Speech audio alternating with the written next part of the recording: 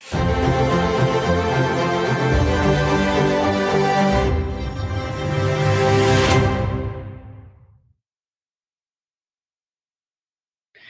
is JSA TV, the newsroom for tech and telecom and data center professionals. I'm Dean Perrine at JSA, and we are coming to you live, that's right, live from Fort Lauderdale, Florida at MetroConnect 2023. And I am here with my new friend, Mr. Dan Watts. Dan is the Chief Operating Officer at Segra. Dan, welcome to JSA TV. Thank you, Dean. Pleasure to be here. Thank you very much. And so for our viewers that don't already know, why don't you tell them a little bit about Segra? Sure. Segra is a technology provider. We have about 30,000 route miles of fiber spanning the eastern seaboard from Augusta, Georgia, all the way through parts of Pennsylvania. Mm-hmm. So with a real concentration in the Carolinas, North and South Carolina, at West Virginia and Virginia.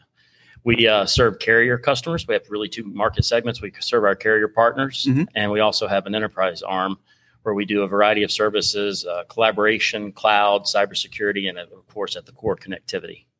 Outstanding. So, and it sounds like you might be from Georgia, yeah? I am not from Georgia. I am originally from North Carolina. Okay, so I knew it was somewhere south. Right? I knew it wasn't the Midwest. Yeah, right. Not New York, right? Yeah. No, indeed. Exactly. Yeah, you're too nice to be from New York too. But sorry, New Yorkers, I apologize for that. But the industry going, some significant changes going on within the industry. Those changes oftentimes will bring some challenges, and no provider is ever insulated from all of the challenges. Why don't you talk to our viewers a little bit about the challenges you faced and how you have addressed those challenges? Sure. For us, I think with everyone over the past year or so, it's really been a lot of supply chain related challenges. I've heard it a lot. Yep. There's been an intense demand for bandwidth increases across the board, especially in our carrier partner segments, like to the macro cells, mm-hmm. where we're seeing 10 gig initiatives throughout our footprint. Combine that with an historically difficult supply chain that extended out for some parts 60 weeks, and just the organization and the challenge that creates for our teams, mm-hmm. how we communicate that to our customers, how we work with our customers and our vendor partners to execute and try to bring those timeframes in where possible, mm-hmm. Has been it's been a learning experience for the teams. They've done a phenomenal job, but it has definitely been a challenging year.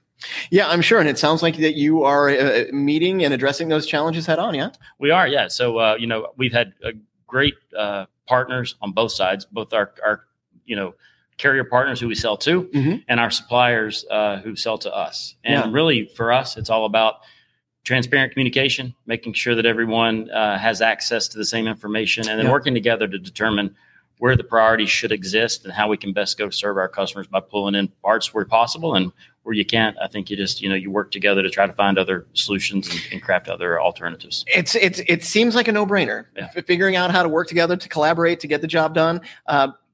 It's not as easy as that sounds, huh? It can be difficult and is clearly, emotional, really, for when folks are on deadlines. Interesting point. Yeah. So a lot of it's just managing that relationship and making sure, again, I think with transparency, you can solve almost anything. Yeah. And good communication.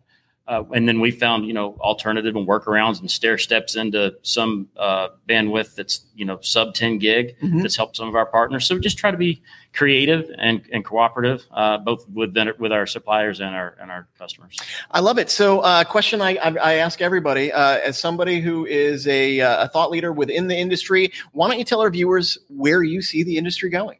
Yeah, well, we definitely we touched on it already. Yeah. From the carrier side, we're seeing an enormous demand for bandwidth increases. Mm-hmm. We're also seeing that on the enterprise side. So on the enterprise side, I think right now it's a bit of a recalibration. I'll call it like a post-COVID recalibration. Interesting, yeah. Right, where you've got businesses that are returning to work. They're mm-hmm. trying to determine what the new normal is. So mm-hmm. what does that hybrid schedule look like? Yeah. And for us, because we provide connectivity and a set of services to those businesses, it's partnering with them as they start to come out of the COVID fog to figure out how exactly we're going to operate. COVID fog is very real. Right, are we going to keep our operations as is? Are we going to close sites? Are we going to, So as they think through that, it's just being part of that process and part of that partnership to help them find out the proper solution as they make their way forward. We're starting to see businesses recalibrate around that. No, I mean, it's interesting. It is a recalibration. It is. Yeah. In the new normal, everybody is using it, but it is true. It is nonetheless true. It's like, this hybrid.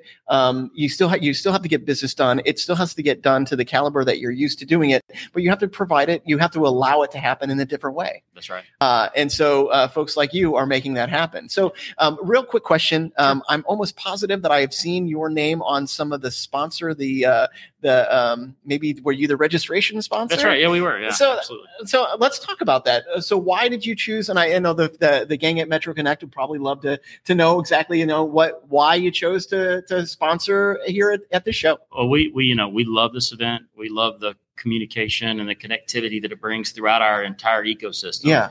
It feels like a big reunion every year. It does, yeah. And so we just, we like to be part of that. We of course want to get our brand out there and get it and have it elevated in the market so that folks know who we are and what we do and how we can partner with them.